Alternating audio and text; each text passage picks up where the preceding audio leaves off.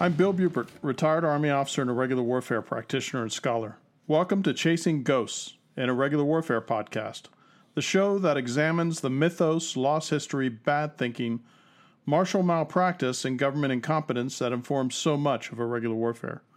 Today I want to peek behind the curtain at the vast machinery and briar patch politics of insurgency and counterinsurgency and everything in between. Now, let's go ghost hunting together. This is Bill. Welcome to episode 6 of Chasing Ghost, an irregular warfare podcast. Title of this podcast is Frameworks and Strategic Deficit Disorder. In response to comments and discussions with listeners, I discovered that in my first episode, Terms of Endearment, in which I tried to set forth some of the language that we're going to employ to better understand irregular warfare, I had neglected to talk about regular warfare or conventional warfare. And I want to take a brief pause and discuss one of my favorite movies, Quigley Down Under, in which Tom Selleck plays an American who goes down to Australia to do some dirty work with his rifle, not realizing that it's dirty work before he arrives. And I recommend the movie. Here's a spoiler alert. What I'm going to do is tell you what happens at the end of the film, so if you want to advance or not listen to the rest of this, please do. What Quigley does is he proves out throughout the entirety of the movie that he is quite the sharpshooter with his very exquisite Sharps rifle in the late 1800s down in Australia. His employer makes an assumption that while he's good with the rifle, maybe he's not good with a pistol. That assumption, of course, costs his employer and some of his employees their lives when they take Quigley on by stripping him of his rifle and assuming that he can't handle a pistol with the alacrity that he does his rifle. So with that rough analog, I'd like to illustrate that while I consider myself rather expert in irregular warfare, one can't be expert in that without having a real deep understanding of the history, historiography, practice, and scholarship of conventional warfare. Otherwise, one would not know how to measure what makes something unconventional or irregular, as opposed to the larger framework of historical and contemporary warfare.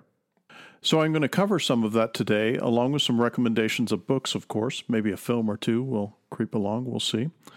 So I want to open this discussion with an echo of what I just said a moment ago, which is that while I am expert in irregular warfare, I cut my teeth on conventional warfare, being in the military, studying the great historical commanders, the great warfare that's occurred in the past from both a tactical, strategic, and operational and logistical perspective to get a full appreciation of what I was taking on. Because as a serving officer in the United States military, one like so many before me and so many planet-wide, we have this almost 4,000-year bloodless practicum that we can read deeply about to discover how to conduct warfare and how not to conduct warfare, and what may lead to ends that one doesn't desire in the first place.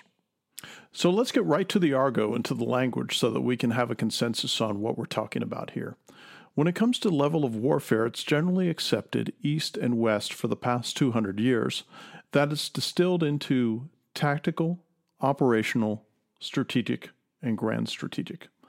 Now, less grand strategic, all of those tend to be the institutional nostrums that are used to describe how one conducts warfare and something of a ladder type utility. So, for instance, tactical level of war, this will be the level of war at which the fighting actually takes place, the point of the spear. This is where the battles and the engagements are planned and executed to achieve military objectives that are assigned to these tactical units or task forces. Now, notice I use the word assigned because that takes us to the next level, which is operational. In the operational level of war, this is where campaigns take place, and major operations are planned, conducted, and sustained to achieve strategic objectives. We'll discuss those in just a moment. And think of this as the choreography of all the major players at division and below that we have in Western forces and how they're going to play out on the battlefield.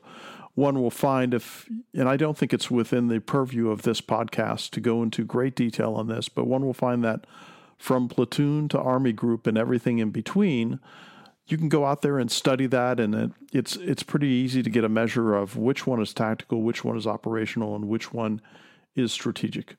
Now, between operational and strategic, there is something that I find useful as a descriptor and an explanatory framework, and that's theater strategic, which means they may not be taking the global or political or economic means and consensus into characterization.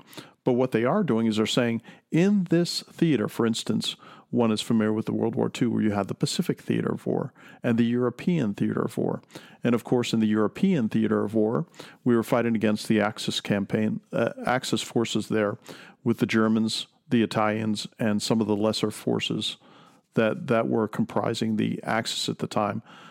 And this was where SHAEF, the Supreme Allied Commander, Eisenhower in this case, was the theater commander, and he could direct army groups and such and find out where they would have the best strategic means at the tactical and operational level to achieve what their planned objectives were, which brings us to the strategic level of war. Now, this level of war at which a nation, often as a member or a group of nations, as the Allies in World War II, Allies tend to characterize themselves since World War II, hence NATO, alliances or coalitions. They have strategic security objectives and guidance that they share between themselves, and they develop these and use national resources to achieve these strategic objectives, which are served by tactical and operational components that go in the direction they're sent and are sustained in the direction that they're sent. And one can discuss what they do at the time once the battles emerge or the clusters of battles emerge. Of course, this brings us to something that was really popular with Tom Clancy. I don't know whether the adage belonged to him or he stole it from somebody else, but he's the one who said that while amateurs are concerned about tactics, professionals are concerned about logistics. And if anyone in the mid-century of the 20th century mastered logistics, one could look nowhere else but what Americans achieved in both theaters, in both the Pacific and the European theater. And what you discover is that if you don't have the logistical tail, if you don't have the logistical means, if you don't have the industrial means to satisfy that, then however great your strategic objectives are, you're not going to be able to fulfill them in warfare. And of course, that brings us to the last one, which is grand strategic. There's a guy by the name of Edward Luttwak, and I highly recommend reading his books where he talked about the grand strategy of the Roman Empire and the grand strategy of a number of other historical entities. Really well thought out. The man's something of a Renaissance man, as John Cleese would say. And very, how would I put it? He was very comprehensive, and he was very widely read and could take from a wide variety of disciplines and come to conclusions that were sometimes surprising, but always innovative. That's Luttwak, Luttwak, very interesting cat. So from the tactical to the grand strategic level, we're discussing here what is the implication of these levels of combat. And this is conventional irregular warfare. Does not mean that this doesn't take place in irregular warfare. And we will talk about that later in this episode and surely in episodes to come. But what I want to emphasize is this. Think of building a house. At the tactical level, you're going to have your plumbers, your carpenters, your roofers, all the people who are assigned the commodity areas to build all those various components of the house. The choreographer of that house would be at the operational level. That would be your foreman. One could say that at the strategic level, you would have your architect, if you were to retain one, to design your house. And the strategic level would also be the one who would interact with all the local city, county, and state, maybe even federal, if you happen to live near a body of water, and all of the implications for that in building your home. It's a rough analog, but I think it's an accurate analog of how all these players work and operate. So let's review real quickly. What that means is that at the tactical level, that is the direct application of combat power. At the operational level, it's the choreography of all the combat power available at theater and below. And at the strategic level, it is all those things that I've just described and also trying to template and extrapolate the political, economic, and warfare implications of taking these on a grander scale. All right, so we've covered that ground to get our house in order, as it were, in how we're going to discuss both conventional/regular warfare and irregular warfare. One of the characteristics when it comes to riffing off of what I just described is that irregular warfare tends to be able to achieve what we refer to as strategic compression. And what strategic compression means, quite simply, is that one employs tactical means, in this case, small units, maybe expensive units, but small units, to achieve strategic aims. One could say that the search for WMD in the first Gulf War and the second Gulf War could be described as strategic compression. One could say that when in the failed coin operations in Afghanistan, Iraq, Libya, Horn of Africa, Syria, all of those, by all the Western players, where they would deliver the night letters and they would bang on people's doors and abduct people in the middle of the night and take them back to be interrogated, what one calls colloquially in the military, trying to find how high-value players and networks to come back and fill out intelligence gaps so that one could extrapolate further on who to go after on that list, the deck of cards that was issued in Iraq, those kind of things. So that would be where you see a kind of interface there with strategic compression and what I was just characterizing with the tactical, operational, and strategic levels of war. So let's discuss a German concept, and we'll be discussing a lot of German concepts in this podcast series. And this one is called, and I apologize to my German listeners if I'm torturing the proper pronunciation, Auftragstaktik. And it simply means mission command. And it simply means this also. It means trusting and allowing for subordinate commanders to do what the mission dictates when the fog and friction of war throws the plans that were made in the dumpster fire. What this would lead to is several things on many levels. Now, first and foremost, my colleague and I, Don Vandergriff, who's a dear friend of mine, lives on the East Coast. He's written on Mission Command. He's done a lot of work to improve, not that the Army nor the other services have made these reforms, but he's worked on a lot of personnel reforms and the way we conduct our wars at the tactical and operational level, popularizing this concept of German mission command. As a matter of fact, if you look at the latest Army ADPs and ADRPs that came out 3.0 for operations, they give much lip service to mission command, but it is my understanding, my observation, that while they give the lip service to trusting in subordinate commanders, the Sovietization and the sclerotic framework of military command in the U.S. Armed Forces hasn't changed since that was issued in the new 3.0.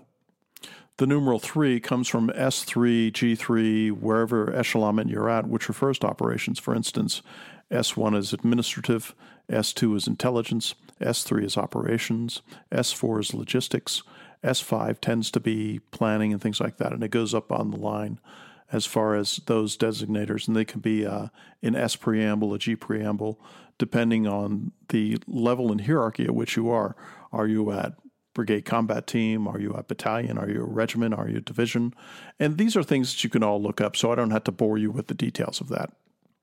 And I will tell you that the characterization of U.S. special operations and Allied special operations, especially when one looks at the Special Air Service and the Special Boat Service in the UK and some of the more other sophisticated special operations organizations within the European frameworks, tend to practice this, and they have great trust in their subordinate leaders and such. As a matter of fact, Special Forces as a branch in the U.S. Army is one in which, while the officers may have the conceit and hubris to think that they own and operate the branch, in the end, it is the NCOs and the warrant officers at what is characterized as a lower level, below the officers, who really run the entire branch and give it the lubricity and innovation that lets it drive into the future and do great things. So back to mission command at the conventional level in the regular forces. While it is given the lip service, it isn't necessarily practiced. That's too bad, but then again, that's going to speak to what I'm going to talk about towards the end of this podcast when I discuss strategic deficit disorder. So I wanted to take this a step further. So what we have is this Prussian culture from 1805, after tremendous losses, they reformed themselves, 1805 until the tombstone in 1945 when the Wehrmacht is dead. What we discover when we examine this historically, philosophically, and epistemologically is that the German armed forces were terrific when it came to the tactical level, somewhat terrific when it came to the operational level, but not so terrific when it came to the strategic level. And the strategic level in the end, that is going to be the calibration and the output mechanism that will determine success. There's a military writer for World War II who fortunately speaks German. I don't speak German, so he's able to interrogate and read the primary and secondary sources. And he comes up with some really interesting conclusions. As much as I, as a former professional military officer and observer, both a practitioner and a scholar, look to the German army of World War II and even World War I for insights into how to really develop tremendous armed force capability man for man, he put some cold water on facets and arguments that have been appended to say that the Wehrmacht is what we should look at, that the Wehrmacht is the finest organizational line units that have ever been fielded since the dissolution of the Roman army at the end of the 5th century. Now, what we discover with Robert Citino is that he's written several books, but the one that I wanted to talk about today was a book called Death of the Wehrmacht, The German Campaigns of 1942. Now, he goes so far, and I'm paraphrasing, as to say that the launching of Barbarossa in 1941, this enormous German campaign across a hundreds of mile wide front to drive into Russia proper, drive to Stalingrad, Moscow, and take them out of the war, rather hubristic, rather ambitious, but in the end, it didn't work. And what Citino says is, he says in 1941, the summer of 1941, the launching of Barbarossa, that was the end, in that it took, and I've mentioned this before in one podcast, I think, it took 4 years for the German corps to die, but that ambition and that ill-considered move to invade Russia, and that's something that we can discuss at length elsewhere, was probably not the keenest thing to do after all of the advances and successes in Western Europe up until that point. So I'd like to quote Robert Citino at length here from his book, and this is page 305 of Death of the Wehrmacht.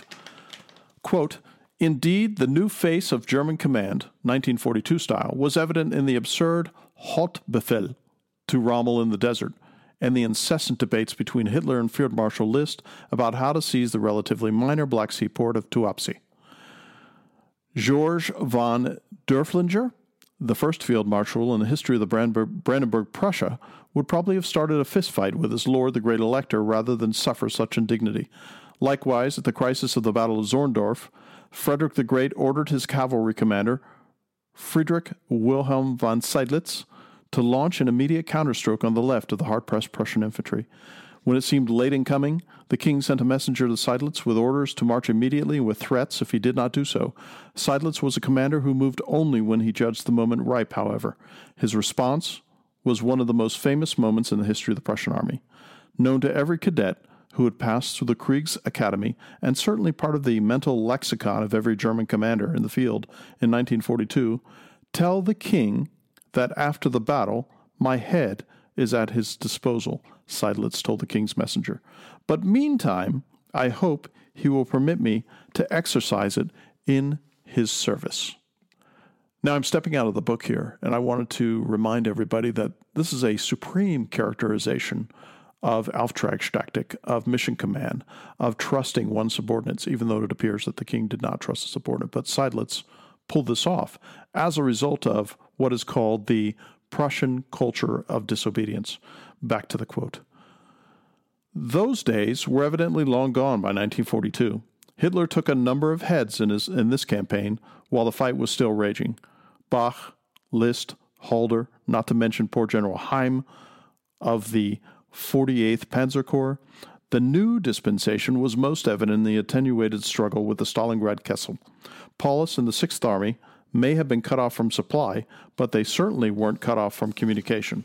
From Hitler's first intervention, his orders in November 1922 that, quote, 6th Army will hedgehog itself and await further orders, end of quote.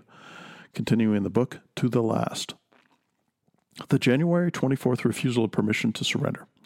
The Fuhrer had been the de facto commander of the Stalingrad pocket. This is not to explicate Paulus's admittedly pedestrian leadership before the disaster and his curious mixture of fatalism and obsequiousness to the Fuhrer once he had been encircled.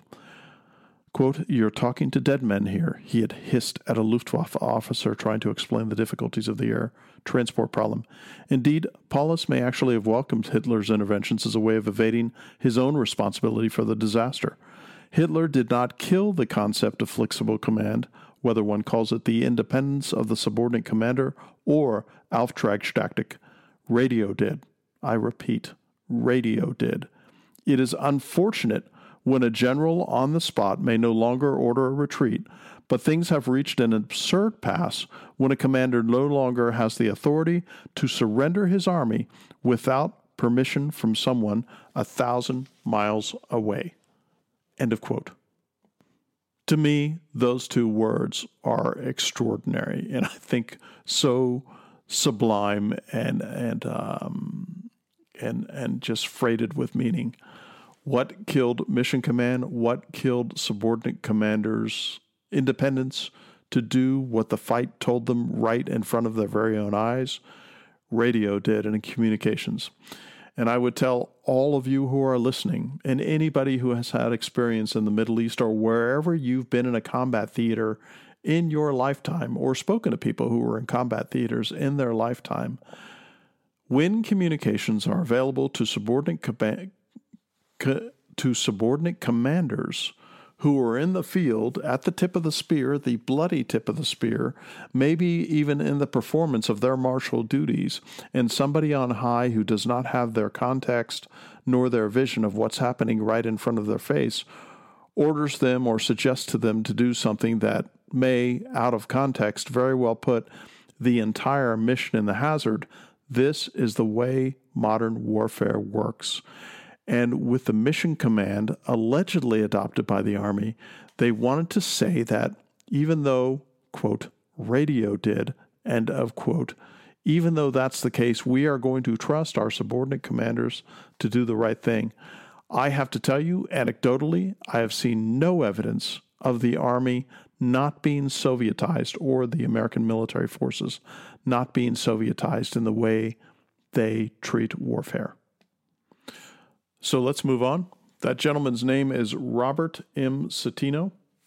He wrote The German Way of War, From the 30 Years' War to the Third Reich, and Death of the Wehrmacht. And he's written a number of other books, too, that are just really extraordinary.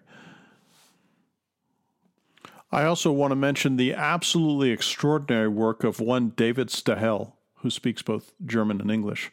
He's written books on Retreat from Moscow, A New History of Germany's Winter Campaign, 41 to 42, Soldiers of Barbarossa, Operation Typhoon, Kiev, 1941. I have yet to read all of his books, but I intend on collecting all of them because he provides an absolutely extraordinary, accurate, even-handed record of the Wehrmacht committing this kind of grand strategic seppuku, this kind of suicide from 1941 until April of 1945. Now, we're going to talk about Colonel John Boyd sometime in the future, U.S. Air Force colonel, who was responsible for the development of the F-16, who was responsible for a lot of the rudimentary and basic early jet age USAF experimentation and employment of combat tactics and air-to-air fighting. I do wish he had written books, but he didn't. But there are books like Robert Corum's biography that I recommend on Boyd the man and Boyd the soldier and Boyd the pilot and Boyd the strategic philosopher, which is what we're going to be talking about today. In the future, I plan on doing an episode or 2 or 3 on John Boyd, so I don't want to spend an extraordinary amount of time on his biography. But what I do want to discuss is that Boyd had this roadshow, this presentation that he would do, where he would talk about strategic frameworks and how they worked. Well, what I like to do is I love to boil down, if I can, what are some of the key takeaways? What are some of the things that these great minds have said that really applies to what I'm trying to get out of this? So here's an extraordinary, and I'm paraphrasing here, that I took out of reading his presentation. What he says is, what is strategy and grand strategy about? I know this sounds devastatingly simple when I say this out loud, but I want you to grok it. I want you to understand. I want you to sleep on it and think about it and tell me why I'm wrong if you disagree. But he says that the true success at the root of all strategies and grand strategies is that you form alliances and you either use or employ those alliances to isolate your enemy or your threat. It's that simple. I've read a number of strategy books, and I've discovered that Luttwak, for instance, who I mentioned earlier, Roots of Strategy in some of my collegiate career, especially when it comes to professional military education training, things like that. We steeped ourselves in that kind of thing. Well, what I've discovered is time and again, when I reflect back on it, he really makes an important point there that if one doesn't do that at the strategic and grand strategic level, which is something that the Wehrmacht, namely Hitler, did not do during World War II, you will not succeed in the end. And I would like to put a notion to bed that's popular out there, and that's that Americans, when it comes to operational art, that which is between tactical and strategic art, we've been rank amateurs, and we sort of learned on the move in World War II and such, and that we really didn't write the book on it. Well, I have been convinced by an author by the name of Michael Matheny, who wrote a work called Carrying War to the Enemy, American Operational War Art to 1945.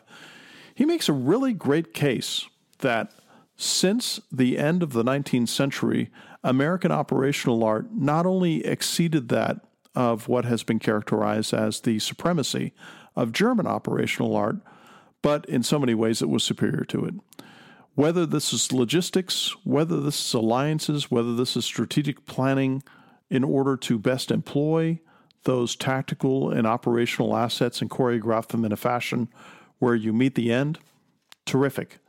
Now, where I part ways with Matheny, and he only teases at this, is that I find that the American and the Western enterprises in the 19th and 20th century, and now even in the 21st century, tend not to extrapolate the second and third order effects and the unintended consequences of employing these martial enterprises, whether it's regular warfare or irregular warfare.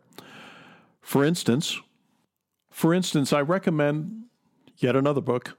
I find that when I'm quoting or reading books from other people who are far smarter than me, then I can sort of take the wisdom that I can divine from these books and apply it to this. Leap of Faith, Hubris, Negligence, and America's Greatest Foreign Policy Tragedy by Michael J. Mazar. To read this book is to see a 260-car pileup in the dead of winter when all of it could have been prevented, but it wasn't.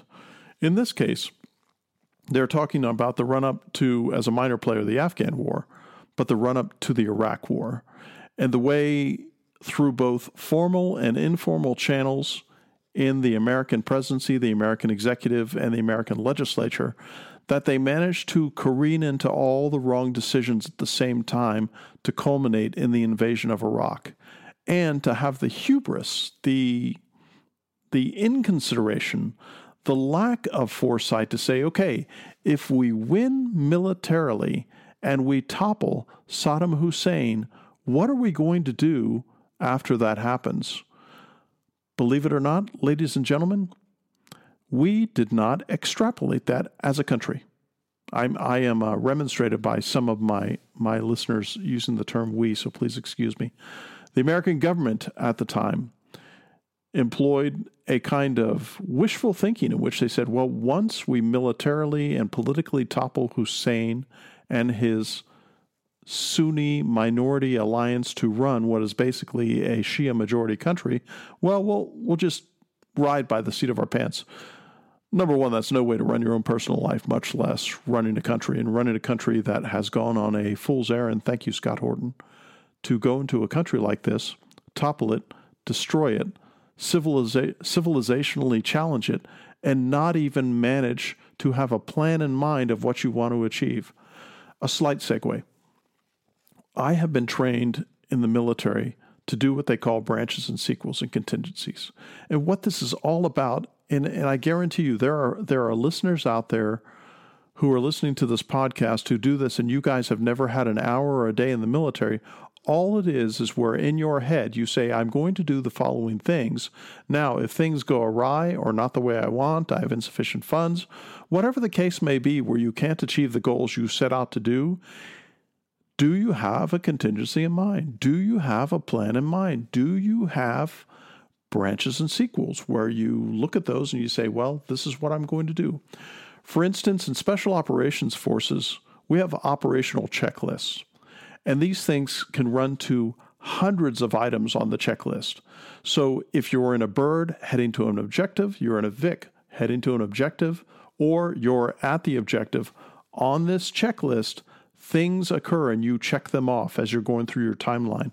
If something doesn't occur at the timeline you specified on there, you have conducted the branches and sequels and the brief backs and back briefs to determine, well, what am I going to do if this happens? What it's trying to do, and it can never do it perfectly because that can never be done, is Clausewitzian fog and friction, which is those unplanned things that happened. You try to plan for what is going to be your response when that occurs. The country didn't do that. As a matter of fact, I would suggest this. When America went into Afghanistan and Iraq, I'm thankful that Al-Qaeda did not base themselves in Mexico City, because using the logic of invading Afghanistan, we would have invaded Mexico because of Al-Qaeda having rented an apartment or two in Mexico City to conduct their attacks on 911. But what I discover is that the expansion by the Obama administration into Libya and the Horn of Africa and eventually Syria and all the rest of it, all this was done in a fashion that did not consider the second and third order effects of what would occur. As a matter of fact, as a result of going into Syria and as a result of going into Libya, it so energized Al-Qaeda and all of its affiliates and all of its like-minded Islamic armies. That's where ISIS and Daesh came from in Afghanistan and Iraq.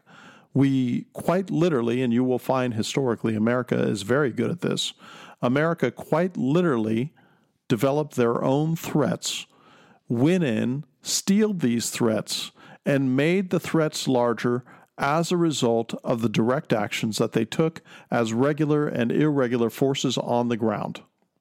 Hence, we come to the conclusion, and that's the title of this episode, Strategic Deficit Disorder. That's what I call all of this. That's what I've been trying to describe. Earlier in the episode, we tried to lay out the linguistic framework of tactics, operations, and strategy and grand strategy so that we could talk about this and have a consensus on just what it is we're trying to get at here. What I'm trying to get at is this. Here is my conclusion, is that strategic deficit disorder is the notion that when it comes to strategic and grand strategic extrapolation by a country or alliance of countries engaging in this, it seems to me due diligence and an innate responsibility of all those who set these massive trains in motion to consider what are the second and third order effects? What are the unintended consequences? What are the branches and sequels that we're going to employ when we run across these obstacles? Are we going to simply stop at the obstacle and stroke our chins and try to determine what's going on?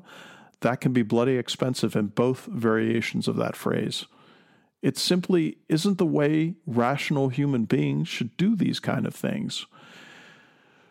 I am often asked, Bill, if you have to conduct a counterinsurgency, how do you succeed? My number one answer is you don't get involved in counterinsurgency in the first place. And again, I know I sound like I'm being a champion for you listeners listening to future episodes, but we're going to go in depth about why these things occur when we discover the inefficacy, the ineffectiveness, and the impossibility of Western counterinsurgency notions. But we'll do that some other time. What I want to leave you with is this. I want you to consider, I want you to grok, I want you to try to understand. And by the way, if you disagree with me, let me know.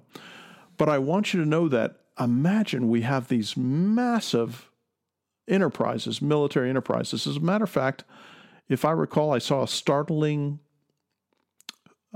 piece of trivia the other day where I guess $75 billion has been given to Ukraine in the present conflict with Russia.